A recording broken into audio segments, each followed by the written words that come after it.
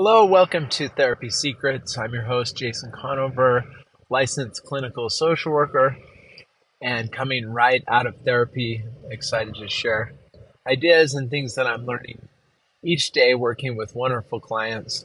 Today, I was working with an awesome client that I've known for quite a while now, and she's dealing with some struggles with a child who's an adult now that is really struggling with mental health. And the dynamic came out as I often will do in therapy. I'll draw a little stick figure that represents the client, the person, usually represents ourselves, and then the other person, which could represent any people, but in this case, representing that child that's having the difficulty. And then we were talking about what I called freedom bond. So we drew a line between them and talked about how there is a bond between them, and that she is very attached to this child, very invested in this child. And then it turned out there's quite a bit of background that goes into this that I won't elaborate on. I'm always wanting to be very careful and confidential about my clients, but that gave more insight into some of the reasons why there could be an extra high amount of bond.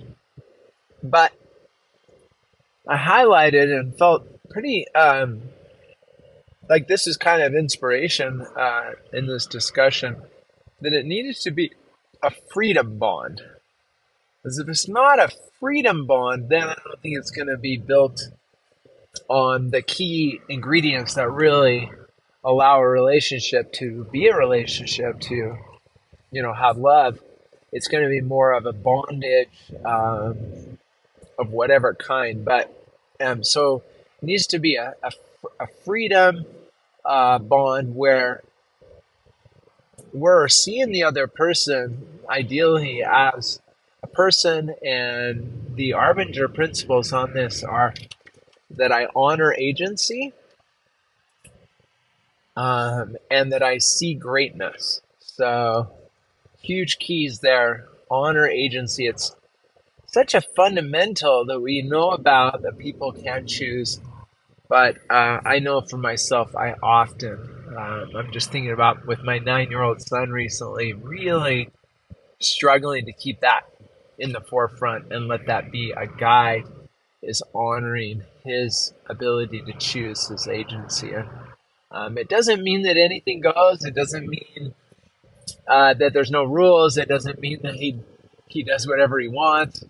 It's different than that. It's actually very much still about the relationship, but using persuasion and gentleness and long-suffering and kindness to work with the relationship and freedom bond to have him do things that I feel and hopefully he feels will be good and helpful, but he may not always want to do. But honoring the agency is a really spiritual kind of connection where it's a different way of being with people. It's a different way of driving. It's a different way of shopping. It's a different way of being in a marriage. It's really amazing. So that's what I wanted to highlight tonight, which is that notion of freedom bond. And for my client, really working on understanding when she gets in that really anxious kind of space where she's very, very worried and scared for her child's well-being, which is okay. That's understandable. But then if she proceeds to want to fix the child and out of that anxious space really turns it into